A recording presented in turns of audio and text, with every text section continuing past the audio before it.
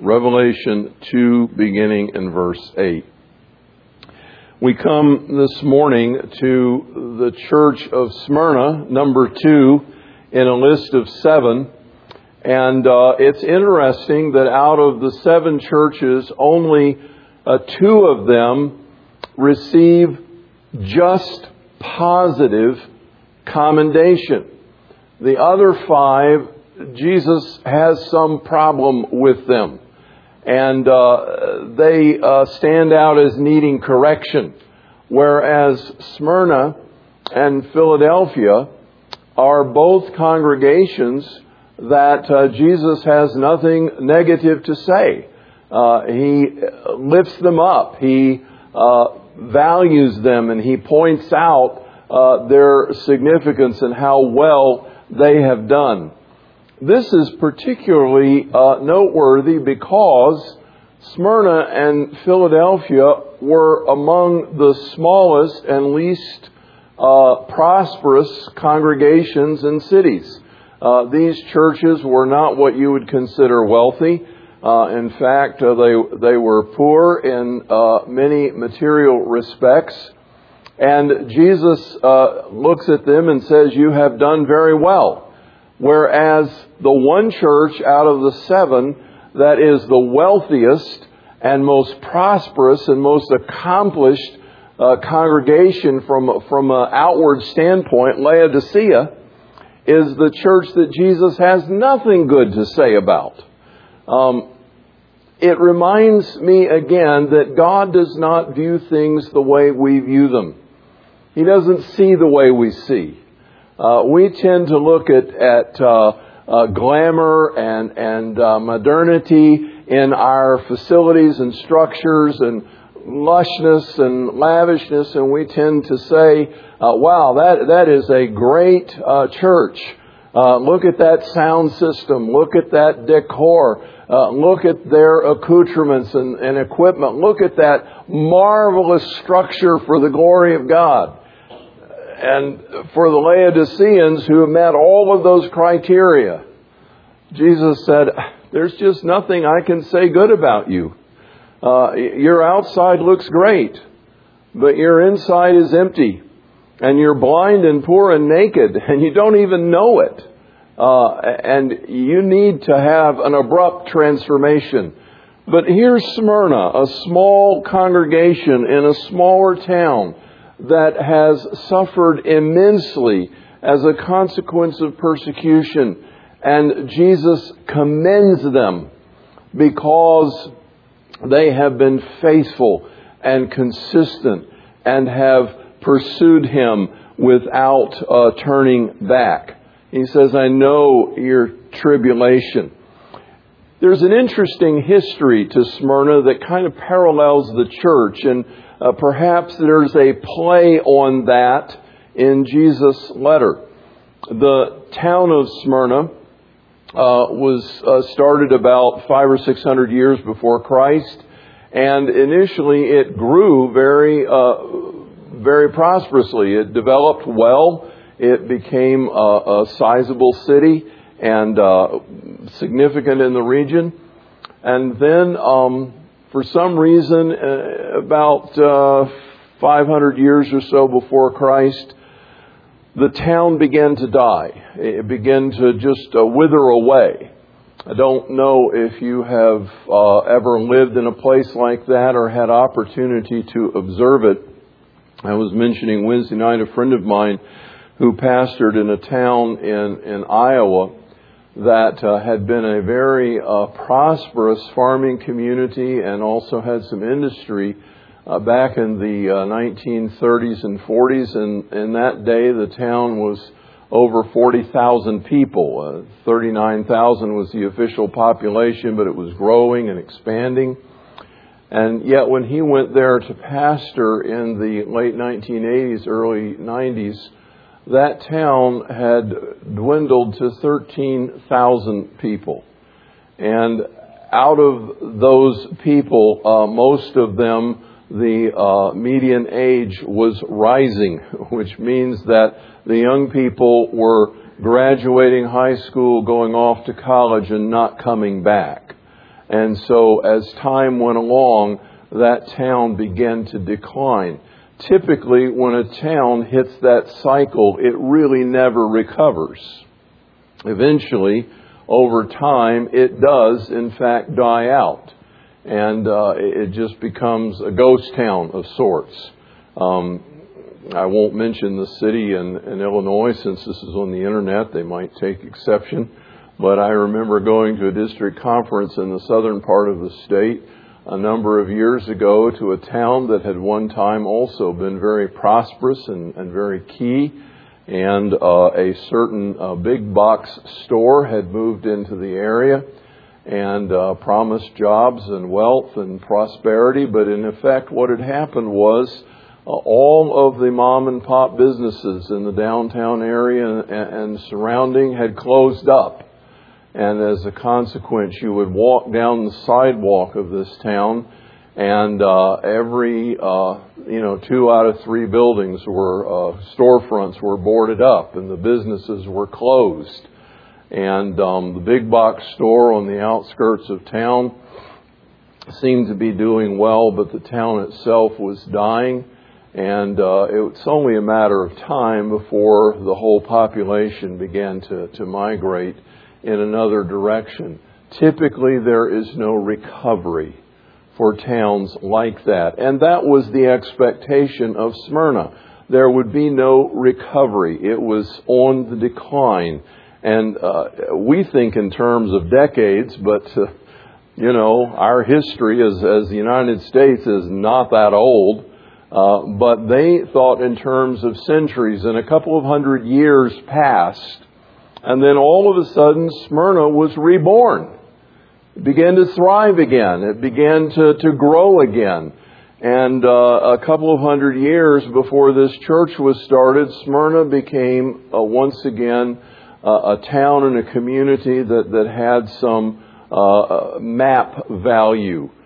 Even though it wasn't the largest of these 7 towns and churches, it was growing back again in significance. And that kind of sets the backdrop for resurrection and revival, because the church at Smyrna was born as sort of a daughter church out from Ephesus, and it experienced great initial growth and became a thriving congregation. But it wasn't long before persecution and tribulation began to settle in. And as a consequence of that, the church at Smyrna began to suffer immensely. And they became poverty-stricken because their commerce as Christians, their jobs, their businesses, their Christian economy had been dramatically impacted by the resistance and hatred and animosity of the surrounding community, and particularly of the Jews. And so this church began to suffer, and it looked like it was under a fire that would destroy it. And Jesus comes to them with a message that He knows what's going on, and that He still holds this church in the palm of His hand. He says to them, I know your tribulation and your poverty, verse 9, but you are really rich. And I know the blasphemy by those who say they are Jews, but they're not. They are a synagogue of Satan. That's a powerful term. Synagogue of Satan. The apostasy of the Jewish people, as we move toward the end of the first century, became more and more pronounced. You know how Jesus said as He wept over Jerusalem, how often I wanted to gather you together as a mother hen gathers her chicks, but you would have nothing to do with me. And He lamented the fact that His own people had rejected Him, even though it was prophetically known to be the case that was going to occur. But then as the church was born and as it began to thrive and Jews were converted and began to leave the synagogue, not because they wanted to, but because they were ostracized by the Jewish community, and they began to be driven out and driven away. And so they began to gather in house churches, and these congregations began to spring up separate from the synagogue. And the Jews resented the fact, first of all, that they were troublemakers among them, because the Romans initially associated them with a sect of Judaism, and there was some animosity developing there. But also, the Jews themselves realized their synagogues were declining. They were losing significance and importance. And a strange thing happened. Sometimes a common enemy makes for odd bedfellows. And the Jews joined with Rome in persecuting the believers. They did so on several fronts. They refused to shop with them. They refused to do business with them.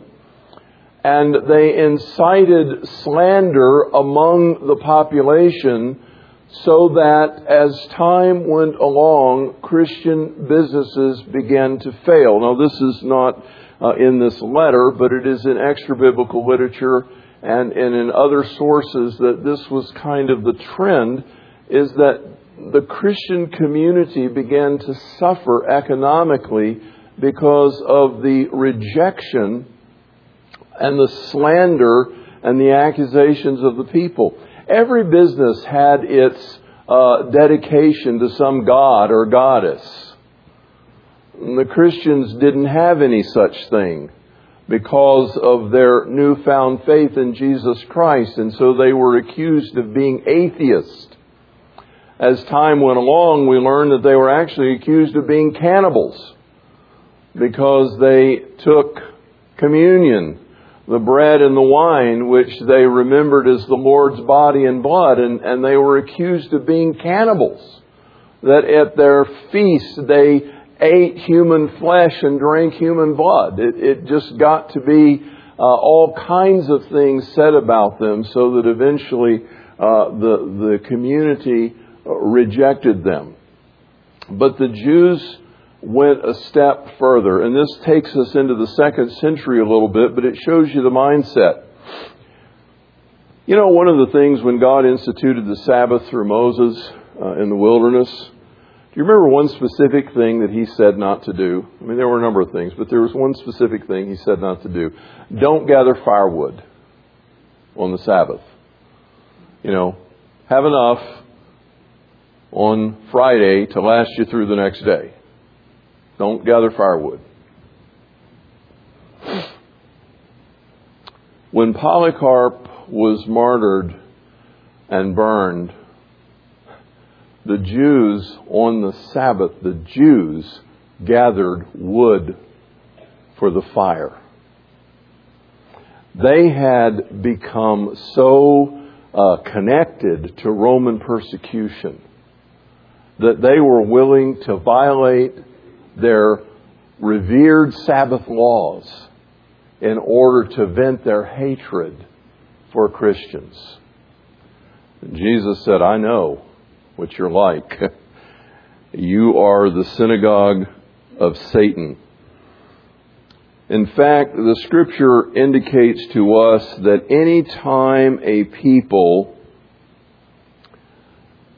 in opposition to God become aligned with the purposes of the devil, they become satanic in their focus and their motivation.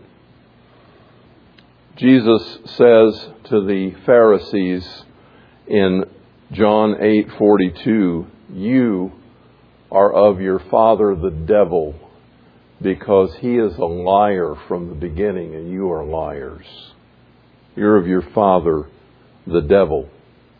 To his own beloved disciple Peter, when Peter sought to subvert his intention to go to the cross, which was the only way redemption could be effected. Peter said, I am not letting this happen to you.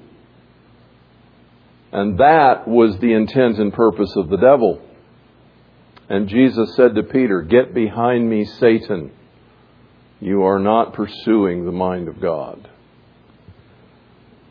In 1 Samuel 15:23, you remember when Saul was told to annihilate a certain group of people and everything that had to do with them.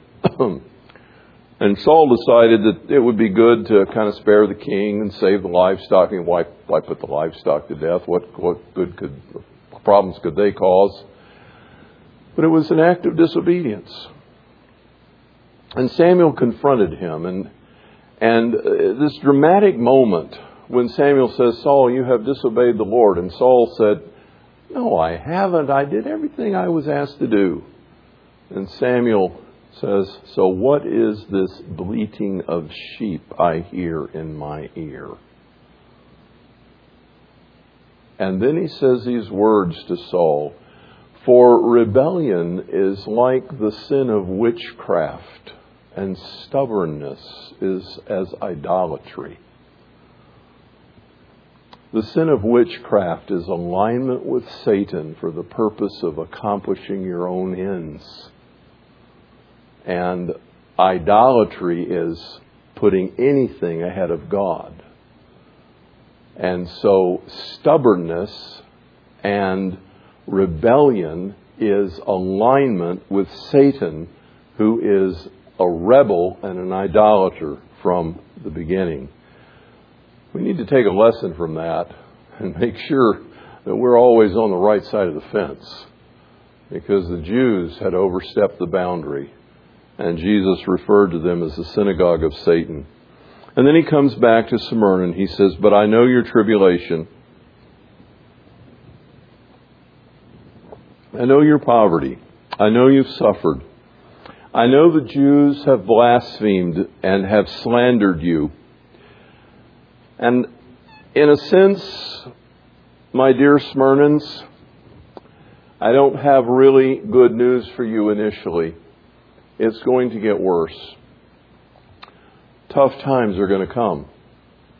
Satan, working through people, is going to put some of you in prison for 10 days. We could debate forever whether that's symbolic or literal, and I'm not going to go there. The point is, it's not a long time, but it's an intense time. And Jesus is saying, some of you are going to suffer. Some of you are going to be imprisoned. And the concept there is some of you are going to be imprisoned awaiting execution as insurrectionists against the Roman Empire. You're going to suffer the ultimate cost. But, and these words, if you think about it, are startling. Just put yourself in their position. Some of them have lost everything. They're barely surviving. They have very little to eat. They're just hanging in there. And then he says, some of you are going to die. You're going to be imprisoned. You're going to be beaten. You're going to be persecuted.